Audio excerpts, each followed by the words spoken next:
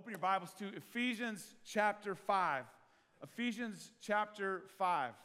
Last week we started a three-part series looking at biblical marriage. And as Christians, we know that we live in a sinful world that is abusing biblical marriage, that wants nothing to do with it. In fact, in some cases, trying to get rid of it altogether. And it is out of control. But we understand, at least we must understand as believers, that there is one authority who can define what marriage is and who can marry who. And of course, that is God. And we find his authority in his word. Last week, we talked about the fact that biblical marriage is between a biological male and a biological female. That's the way God created it from the beginning. We looked at Genesis. This is the way it will be until the day we die. This is the only marriage that we as a church will celebrate, the marriage between a biological man and a biological woman.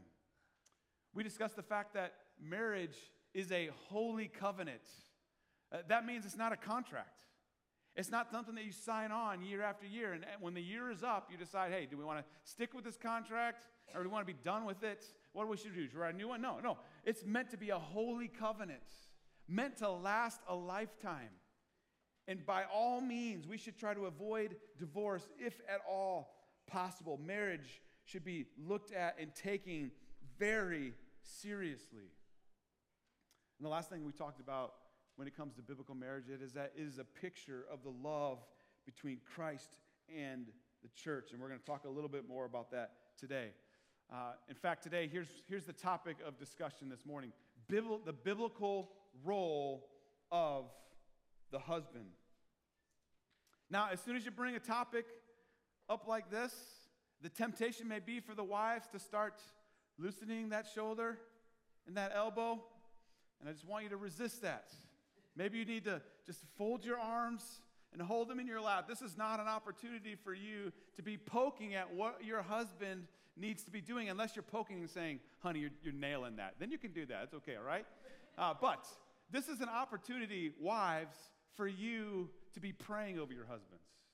This is a serious calling that men have when it comes to being a husband, and we need all the support we can get. Because men, I'm going to be honest with you this morning, husbands, you're about to get a spiritual spanking. And just be thankful that you weren't dealing with it all week like I was, all right? But this is extremely important that we understand what God has called us to when it comes to being biblical husbands. Now, for those of you who aren't married, here's an encouragement to you. Men, if you have a desire, single men, if you have a desire to be married at some point in your life, let this be an opportunity for you to pray and to seek the Lord and ask God to build these things up in you so that when it comes time for marriage, God has equipped you and you focus on these things. Single women who have a desire to be married, my encouragement for you is to be praying for your future husband, that he might take part, that these things would be true of him. And if you have no desire to be married, let me encourage you to still pray. Because the husbands in this room desperately need your prayers as we seek to honor God in this impossible role to do on our own. And so let's jump into the text this morning, Ephesians 5, starting in verse 22. Wives, submit to your own husbands as to the Lord. For the husband is the head of the wife, even as Christ is the head of the church, his body, and is himself its Savior. Now, as the church submits to Christ, so also wives should submit in everything to their husbands. Husbands, love your wives as Christ loved the church and gave himself up for her, that he might sanctify her, having cleansed her by the washing of water with the word, so that he might present the church to himself in splendor, without spots or wrinkle or any such thing, that she might be holy and without blemish. In the same way, husbands should love their wives as their own bodies. He who loves his wife loves himself. For no one ever hated his own flesh, but nourishes and cherishes it, just as Christ does the church, because we are members of his body. Therefore, a man shall leave his father and mother and hold fast to his wife, and the two shall become one flesh. This mystery is profound, and I am saying that it refers to Christ and the church. However, let each one of you love his wife as himself, and let the wife see that she respects her husband. Let's pray.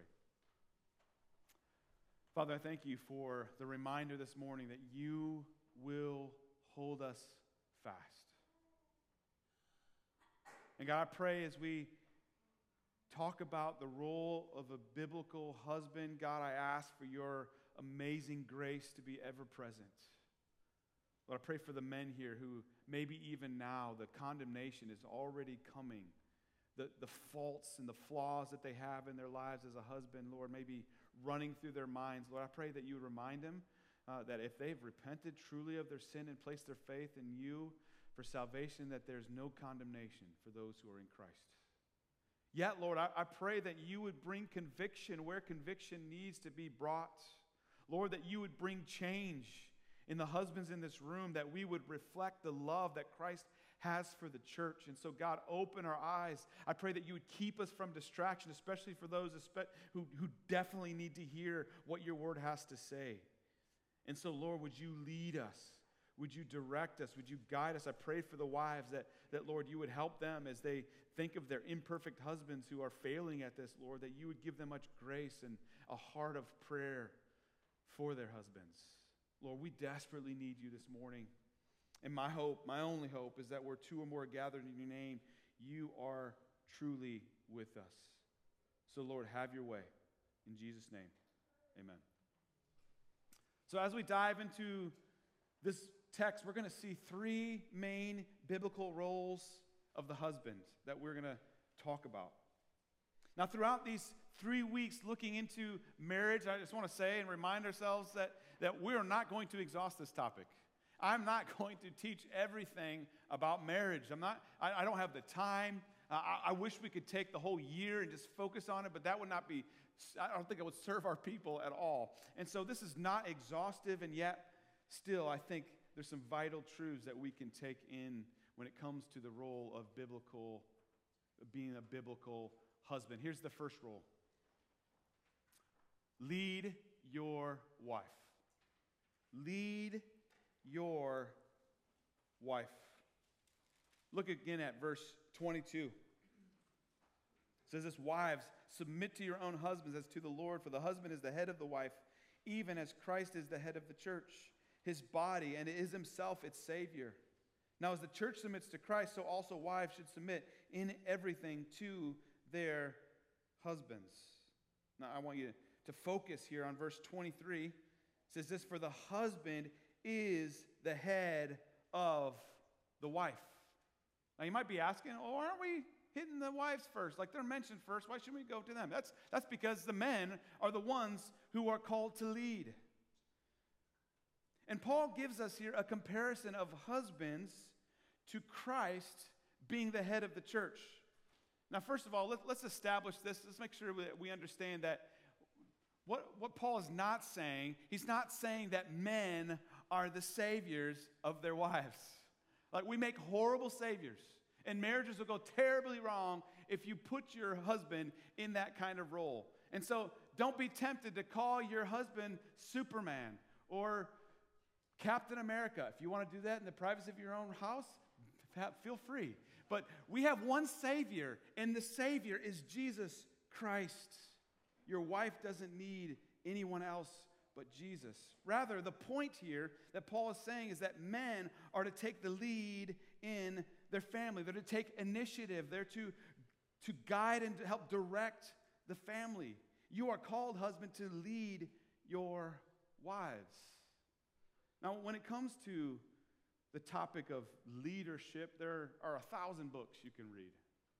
And many go many different directions and different topics. And depending on who you talk to, you're going to get multiple opinions on the subjects. But we still need to ask ourselves, what does it mean to lead our wives? First of all, let's just talk about what it doesn't mean. When you see the call for wives to submit to husbands and for husbands to lead their wives, if we aren't careful, we can take, and I've seen this happen in many marriages, and abuse it. I've seen men abuse their wives even emotionally, by demanding submission. What it doesn't mean to lead our wives, it doesn't mean that we are domineering over our wives. Let me remind you what verse 21 says in Ephesians 5. Submit to one another out of reverence for Christ. So even in the midst of being believers in Christ, there's this call for us to submit to one another as believers. There's a sort of submission that has with husbands and wives of submitting to one another out of reverence for Christ. And so this is not a domineering thing. And to bring more focus and attention on this understanding, because I don't want to assume that everybody in this room sees marriage the same way. I want to make sure that we understand we are not to be domineering over them. Turn with me to 1 Peter chapter 5. This is towards the end of your Bible here. We got Hebrews and then James and then 1 Peter. 1 Peter chapter 5, starting in verse 1. It says this, so I exhort the elders among you. Now first of all, you might be thinking, why are we talking about elders when we're supposed to be talking about marriage? Well, let me get to that. As a fellow elder and a witness of the sufferings of Christ, as well as a partaker in the glory that is going to be revealed, shepherd the flock of God that is among you, exercising oversight, not under compulsion, but willingly, as God would have you, not for shameful gain, but eagerly, not domineering over those in your charge, but being examples to the flock. So who are the main leaders of the church that God has established? It's the elders. And the elders are called, don't domineer over your people. Now, if he's going to give that charge to elders, then certainly the same would apply to husbands. You're not to domineer. You're not to dominate your wives. Rather, you are to lead her gently. Here's why I feel the need to say this. As I said before, I have seen men do this to their wives in the name of Jesus, in the name of Ephesians 5, a woman you're called to submit. And I want to say that is evil and wicked. When I think of domineering, I think of a husband telling the wife what to do, letting her know when she can and cannot leave the house, what clothes she must wear when going out, making sure that she doesn't spend a penny over the limit that you have set for her. Now, certainly there are wisdom and guidance, but when we approach marriage like this is not what a husband should do. This is not leading your wives. Colossians 3:19 says this, husband, love your wives and do not be harsh with them.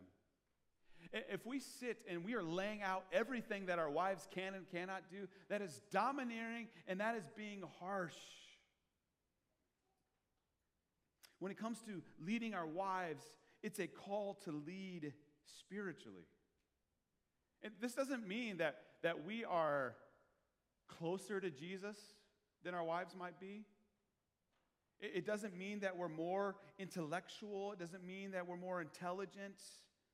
But it does mean that we are striving with all that we have to keep Christ at the center of our marriage. Now, we should strive by example to pursue Christ, but we need to lead our wives to Jesus. Look at Ephesians 5, verse 26 again. Verse 25 says, husband, love your wives. Verse 26, that he might sanctify her, having cleansed her by the washing of water with the word, so that he might present the church to himself in splendor, without spot or wrinkle or any such thing, that she might be holy and without blemish. Let me remind us of what I said earlier. Are we able, husbands, to make our wives holy without blemish? Say, no, we are not able to do that. Just like single ladies, if you think a husband is going to make you more like Jesus, that may or may not be true. Like, you have everything you need in Christ. We, as husbands, cannot perfect our wives, but we can point her to the one who can. We can point her to the Savior who can make her new. And this is what it means to lead our wives, that we lead her beside Christ. We point her to the Scriptures. We bathe her with the Word of God. This means that the most important relationship that we have is our relationship with God. That we draw near to Christ so that we can lead. One big prayer that would be answered is if you went home today, all the more desperate for God to be alive and active in your life. All the more desperate for you to realize, I need Him. I can't do this alone. And you dive into the Word because of it. Husbands, we start by leading our wives by being dependent on Christ. And then we bring our wives to Jesus. We encourage her to be in the Word. We ask her how her relationship with the Lord is going. We remind her that you're not the Savior, although she probably doesn't need to be reminded of that. But we remind her of who her Savior is, and we continually bring her to Him. A major role of leading our wives is by helping them grow in maturity in Christ. So, men, let me ask you, how are you doing in leading your wives? Are you pointing them to Jesus on a regular basis? Are you leading by example? Are you expressing your dependence on Christ with your actions? Husbands, lead your wives. Look at verse 25. Husbands, love your wives as Christ loved the church and gave Himself up for her. This is the next rule. Lay down your life for your wife. Lay down your life for your wife. How many of you right now, man, you're like, all right, I'm ready. Let's say amen. Let's go home and let me hide myself in a closet for a while. All right, that's kind of what I feel like. But this is what God has called us to do right here in Scripture. As Christ laid down His life for the church, we are called to lay down our lives for our wives. I think this is something that, if we're honest, men, we don't fully grasp the call to be a husband when we say I do in the church, do we? I didn't fully grasp this. But we are called to give up our lives. And to go further, the text here says to treat our wives as Christ treated the church. Our example to follow spared no expense for His bride. You realize Jesus gave up everything for the church. Let me ask you, does the world teach this role of husbands? The world has a much different understanding of marriage. These are literal things that I have heard from the world of people who are looking to be married. These are things that I've heard people say. Marry someone who makes you happy. That might last for a little bit, but there's bound to be conflict. Marriage won't always make you happy. Marry someone who completes you. Have you heard that? Brothers and sisters, if you're looking for completion, you will only find your life more miserable if you're looking for your spouse to complete you. There's only one who completely is. And as cheesy and as cute as a line that might be in a movie, that does not work in our lives. Only Jesus Christ completes us. Marry someone who will help you reach your goals. That's has anything to do but dying to yourself. You ever heard that, though? Like, oh, I think you can help me reach my goals. Wow, that's interesting. I've heard this said, too, and this really is amazing. Marry someone who won't make you change. I have found myself at times, don't judge me for this, watching like shows like, and you don't have to admit it either if you feel like a little bit weird about it. But really, I'm really intrigued by this. But those who have gone on shows and it's like they don't see each other. They're like in these pods. They can talk to one another. And they're trying to figure out in a week whether or not they want to marry one another. And these are the kind of things that they say. Like they're looking for somebody to complete them. They're looking for somebody who won't make them change, who will accept you the way they are. Listen, does Jesus accept us the way they are and keep us there? No, he loves us where we're at, but He refuses to keep us there. He wants us to be conformed to the image of his Son, and so he will discipline those that he loves. And so marriage is no different, brothers and sisters. One good reason for marriage is that we need to be changed. I don't know about you, but if I wasn't married, I might be 500 pounds. I love sugar. And Nikki reminds me, Ben, that's not good. And she wants me to be around when, Lord willing, we have grandkids someday. She helps me become more like Jesus, yes. She doesn't complete me, but she certainly is not going to accept me in my faults and let me stay in my faults. She wants to see me conformed in the image of his Son. So the philosophy of the world is so different. And men, we're not going to hear what we want to hear from the world. That's why we have to look into God's word. And in marriage, we are called to die. So when we look at Ephesians 5, we have to ask ourselves, how did Jesus give himself up for the church? This isn't on the screen, but let me just read Hebrews 12:2 for you. It says this, looking to Jesus, the founder and perfecter of our faith, who for the joy that was set before him endured the cross, despising the shame, and is seated at the right hand of the throne of God. Do you hear Jesus' motive here for loving the church and for giving himself up? Let me read it again. Looking to Jesus, the founder and perfecter of our faith, who for the joy that was set before him endured the cross. Jesus gave his life up for the church, and it was his overflowing joy to do so. Jesus loves his bride, the church. Jesus cherishes the bride. Jesus does not love the church begrudgingly. He's not rolling his eyes while he does it. He loves the church. Not only did he die for the church, he lived for the church.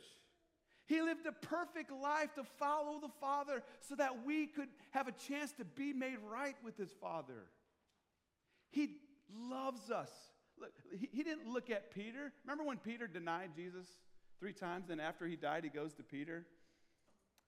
And is he like, oh my gosh, Peter, are you serious?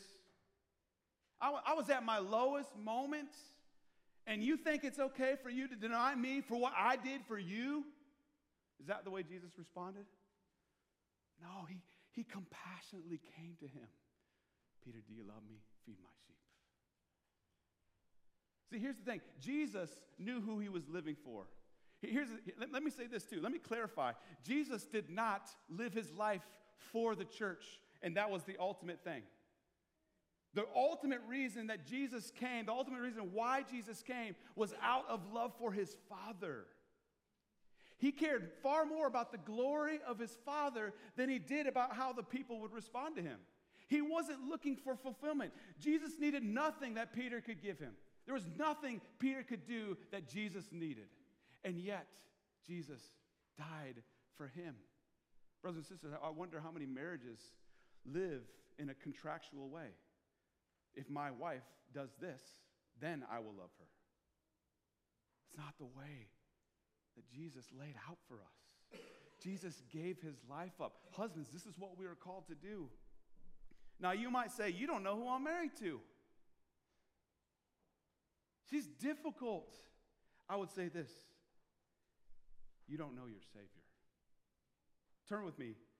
Next book of the Bible, Ephesians, Philippians. So just a couple pages towards the end of your Bible, Philippians chapter 2. This scripture was running through my mind when I thought about Jesus and how he lived. Remember, Jesus lived for the glory of God. Why do we exist? We exist for the glory of God. Husbands, why do you exist? You exist for the glory of God. And one way that we glorify God is by laying down our lives for our wives. Philippians 2, starting in verse 3, says this, do nothing from selfish ambition or conceit, but in humility count others. In humility count your wives more significant than yourselves. Let each of you look not only to his own interest, but also to the interest of others. There's no point that points you to the bottom of the page, no notes that say, hey, now if you're dealing with a difficult person, then you don't have to think of them as more significant than yourself. Hey, if you got a difficult wife, Like, this verse doesn't really apply to you. Don't worry about that. Hey, yeah, Jesus died for the church, but that's not really what you have to do. Like, you gotta find happiness, right? Like, you gotta do you. No, he's saying, like, consider others more significant. Jesus didn't look to the church and decide, I'll die because, you know what, I think they're worthy of it. Like, they're doing some good stuff.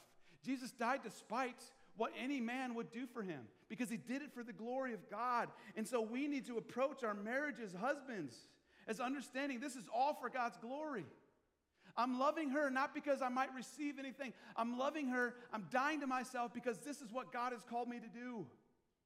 Because I love my Father. And here's the amazing thing that happens when we turn our attention off of looking to receive something or looking for reciprocation of something we did. And instead, we just do it all for the glory of God. Oh, I tell you, life goes so much better. And then all I'm worried about is like, God, have I pleased you? Have I done what you've called me to do? So we can't say, man, I got a difficult wife, though. I'm not doing that. Consider Jesus here as we read further in Philippians 2, verse 5. Have this mind among yourselves, which is yours in Christ Jesus, who, though he was in the form of God, did not count equality with God a thing to be grasped. Let me ask a question. Was Jesus equal with God? Absolutely. Jesus was God. And yet he came and did not consider equality something to be grasped. Yet, look how he came. Verse 7, he emptied himself. He didn't come and say, hey, I demand respect. I'm the King of Kings. I was there at creation. I created you. You better recognize. That's not the way Jesus came. He emptied himself by taking the form of a what? Servant. You want to lead your wives, husbands, be a servant. Being born in the likeness of men and being found in human form, he humbled himself by becoming obedient to the point of death, even death on a cross. Listen, I know this is a high calling. But nevertheless, this is our calling, men. To love, to lay down our lives as Christ laid down his life for the church. Marriage is not someone to come in your life and help you do more of what you want to do. Marriage is an opportunity for you to give yourself up, to look at the example of Jesus Christ, who would have, how many times have you disobeyed Jesus since you came to Christ, and yet he still lovingly accepts you as his child if you've truly repented of your sin and placed your faith. Jesus loves you once you've done that unconditionally. This is the way, husbands, we are called to love our wives and to lay our preferences down. So here's just a quick couple thoughts of what it looks like maybe to lay down your life. Make decisions with your wife in mind. Make decisions with your wife in mind. Let her have input.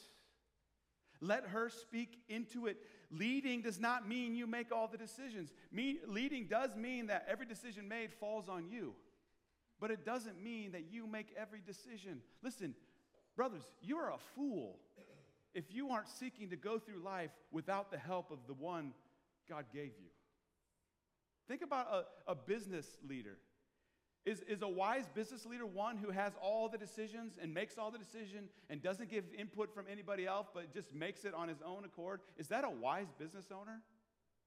No, somebody who is super intelligent and runs a good business is one who surrounds himself with people who complement his weaknesses. Someone who can make him a better leader. And really, the best leaders are ones who are able to help those around them rise up. This is what it means to lay down our lives. That, listen, there are plenty of decisions that we have made as a family that I've gone with what Nikki said because, let's just face it, she's much more intelligent than me. Men, do not domineer and do not think that you have to make every decision without getting her input. You're a fool if you do that. A wise man surrounds himself with godly counsel. Take in what your wife has to say. Listen, there's one thing I hate doing. I hate shaving. And now I got this up here I got to deal with on a regular basis. And listen, if I don't shave regularly, like I look like Bozo the Clown. You remember him? Just had the ring around. Like I look crazy because it's like bald up here. It looks awful. I'm not doing no comb over.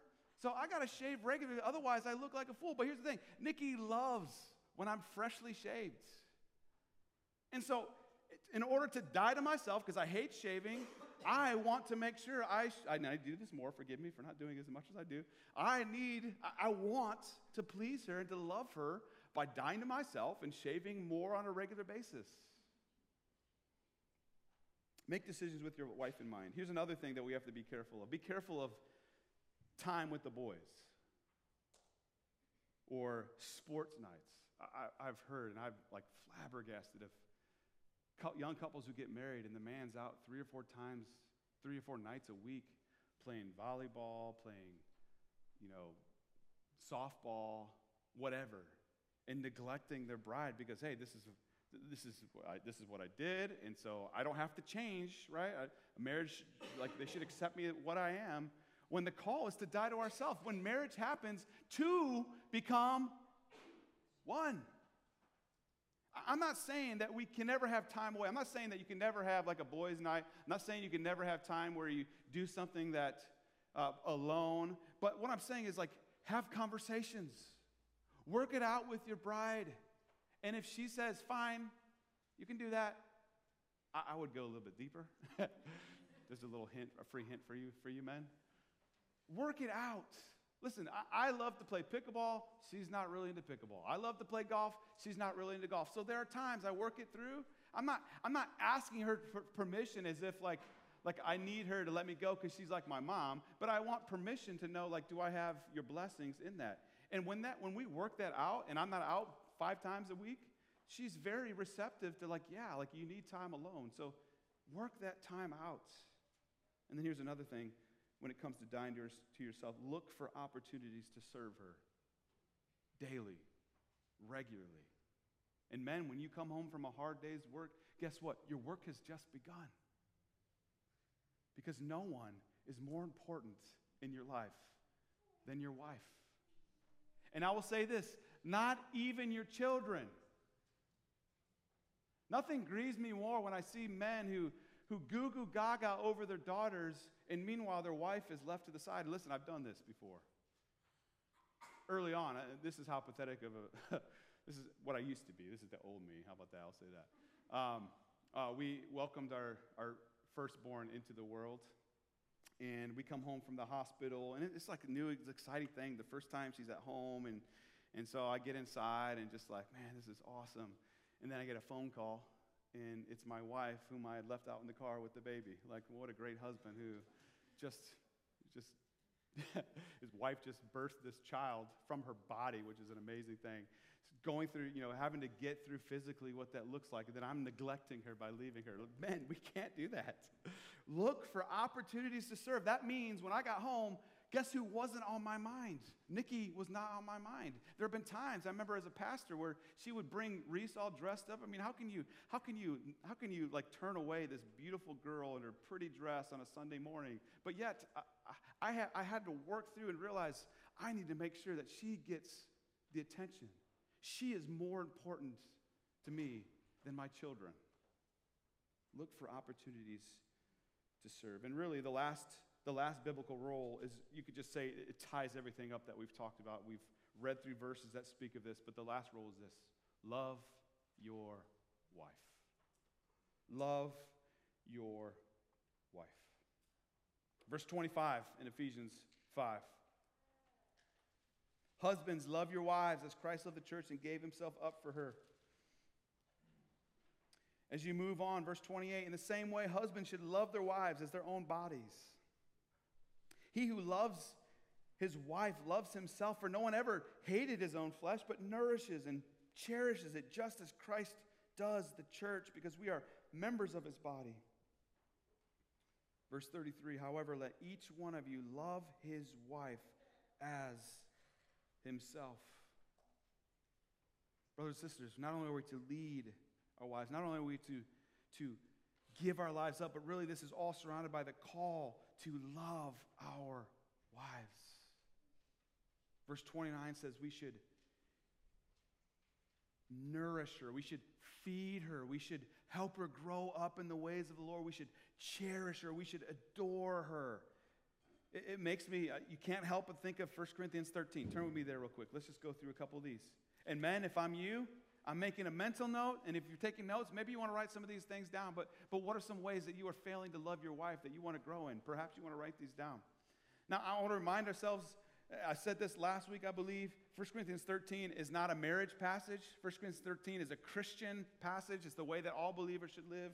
But I think specifically, especially, we should be living this out in our marriage. Husbands, this is how we can love our wives.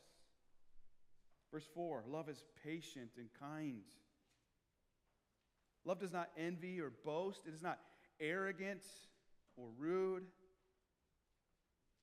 It does not insist on its own way. It is not irritable or resentful. It does not rejoice at wrongdoing, but rejoices with the truth. One thing that came to mind as I was thinking through that is like, have you ever been in an argument and you're like, no, this is the truth. And then it comes out that husbands, you were right. And then you go back and you're like, ha, I was right and you were wrong. You guys have never done that, right? That's rejoicing in wrongdoing. That's not loving your spouse by having to be right and doing it in such a forceful way. Love bears all things. I mean, how many times do we have to make every little mistake our spouse makes, make them suffer through it? Instead, we need to watch, you've seen water on a duck's back, how it just rolls right off. Like, we need to get better at that. Certainly, there are things that you can't just let go by, but there are so many things that happen in our marriage where we're just like, this is not worth bringing up. We all have bad moments. We all have rough days. Like the kid keeps you up all night long, and then you get in the morning and you start grumbling, complaining, and fighting and snapping at each other. There's just times where you just let it go. You're exhausted. We need to learn to bear all things. Love bears all things. And that doesn't mean begrudgingly. Love means, you know what, this is just better just left behind. How many times has Jesus just forgiven me and is not raking me over the coals for things I've done wrong? Love believes all things. Love hopes all things. Love endures all things. Love never ends. This is the way that we are called to love our wives. I also was thinking a lot about 1 Peter 3:7. It says this, likewise, husbands, live with your wives in an understanding way, showing honor to the woman as the weaker vessel, since they are heirs with you of the grace of life, so that your prayers may not be hindered. It says, live with your wives in an understanding way. Men, this means that we should study our wives. We should get to know them. We should know what they love, what they enjoy. Gary Chapman wrote a book. If you've been around the church long enough, you've heard this. It's a good book, yet a dangerous book. It's called The 5 Love Languages. Here are the five love languages. Acts of service, receiving gifts, quality time, words of affirmation, physical touch. The gist of the book is understanding what's your love language, how do you like to receive love, and everybody has one or two ways where they like to receive love, and also how you like to give love, and it's learning your spouse, how does your spouse like to receive love, and then how can you love each other in that way. The reason why it's dangerous is because I've seen people use this as a tool of weaponry. It's a weapon, oh, how dare you, you mowed the lawn, but you didn't spend no quality time with me.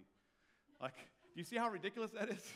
The lawn needs to be mowed, and I can't spend time with you and mow the lawn at the same time. But yet, so we wield these as weapons. However, it is helpful to understand how our spouses are wired.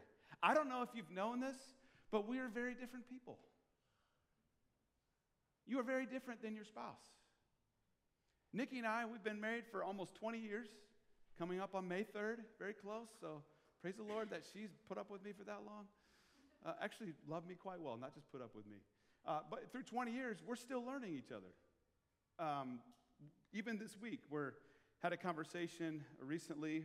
It started with the fact that here I am, like prepping to preach on the role of a biblical husband, and I'm not doing that. I'm not doing that. I'm terrible. Man, how am I going to stand up and preach this in front of her? And so we're like, let's go have breakfast. Honey, I stink at being a husband. Forgive me. And in that conversation, that out of that spurred other conversations throughout the day where it's just like we are wired differently. For instance, we process things differently. On some things, I process inwardly, and on the same thing, she processes outwardly. And then on something different, I process outward, and she processes inward. And it makes it hard and challenging if you don't have a conversation. If I'm not looking to live with her in an understanding way, it can create a lot of chaos. So let me try to explain this, and hopefully I'm honoring her in this, because there's nothing to dishonor her about. When it comes to hard things that you go through in life, struggles, perhaps people that make you angry and do things that offend you, like I inwardly process all those negative things. So I'm like screaming in my head. I don't usually do it outwardly. Sometimes I do, but I usually process inwardly. And that's why sometimes I need time to process and think through. I do it inwardly. I don't process it out loud. All those bad thoughts, they're there. All the bad things that come out in other people are there. They're just in my head. And she processes that kind of stuff outwardly. And I have struggled to think somehow I am better because I don't process those things out loud. But both of those things, they're equal. You can have the negative thought and get it out. They're both like you got to deal with it. And so it's been hard because I'm an inward processor. I think I've thought at times I'm more holy for keeping it inwardly rather than getting out, when she just needs someone to help process it out with. And then at the end of it, she is done with it. And she's able to then process inwardly the work of God, helping her work through those and finding hope in Christ and Scripture she turns to. She often inwardly processes that. Well, that's what I outwardly process. So in my mind, I've dealt with it, and I am processing it out. I'm giving glory to God. I'm trusting God in the process. I've already dealt with all the negative. Meanwhile, I don't hear those things because she often processes it inwardly.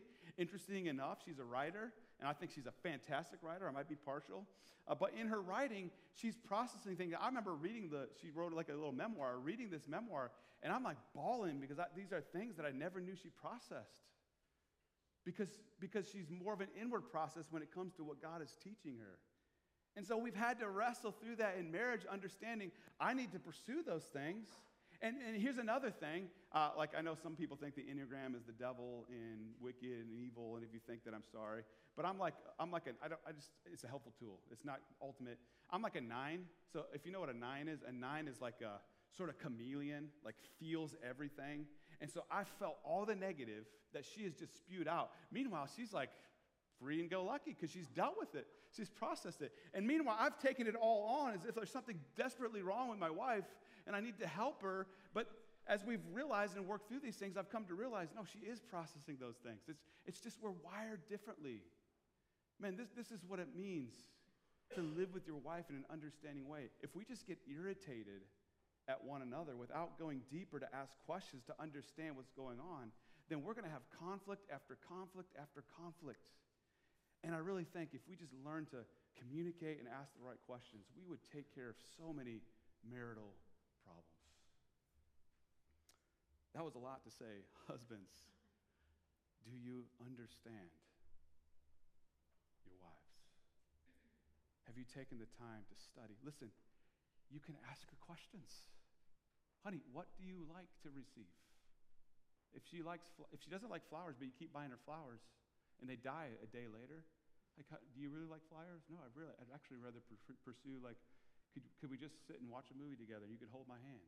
Like, just have the conversation. Don't be mad if they don't accept it, and don't be mad if somebody's trying to give you love as well, and it's not the way that you pursue to like it, but live with each other in an understanding way. The scriptures say, showing honor to the woman as the weaker vessel. Listen, there's something that I have very low tolerance for. This certainly speaks of the fact that men should never touch their wives physically in an angry type way. And I know people, chances are there are people in here who are abusing their wives at home. And if you're doing that, that's despicable and shame on you.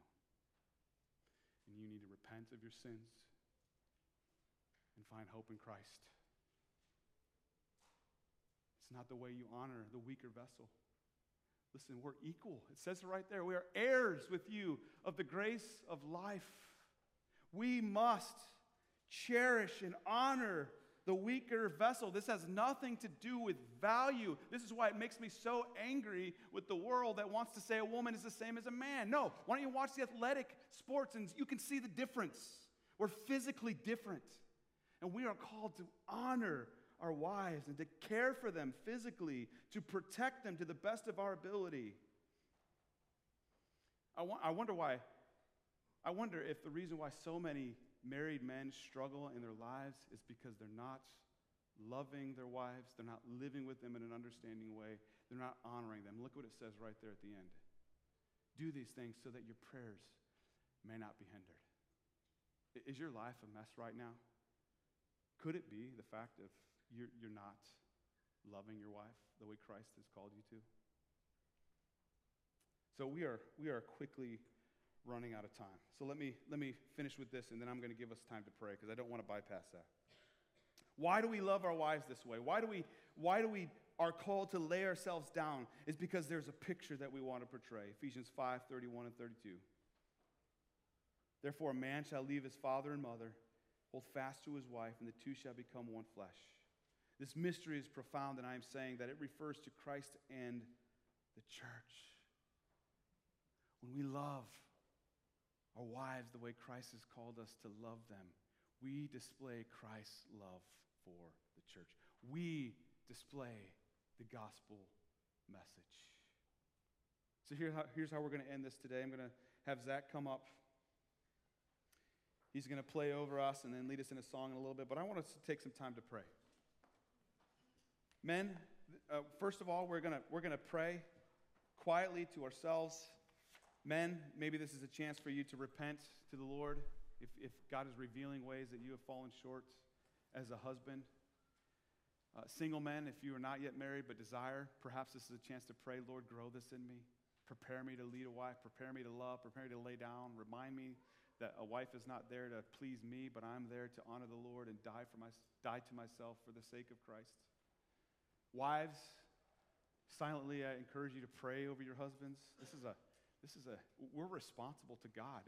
And just take courage in this too, that God will have his way with your husband. Either lead him to repentance or convict him and discipline him. Pray over him. Pray that God would meet him. Pray that God would encourage him in Christ. Single ladies, if you're not married, whether you want to be married or not, if you want to be married, pray for your future husband even now, that God would grow this in him. Those who don't want to be married, pray for the husbands in this room. We desperately need it. So I'm going to lead us in a different time after this, but just spend a minute or two just praying to yourself. Let's do that now.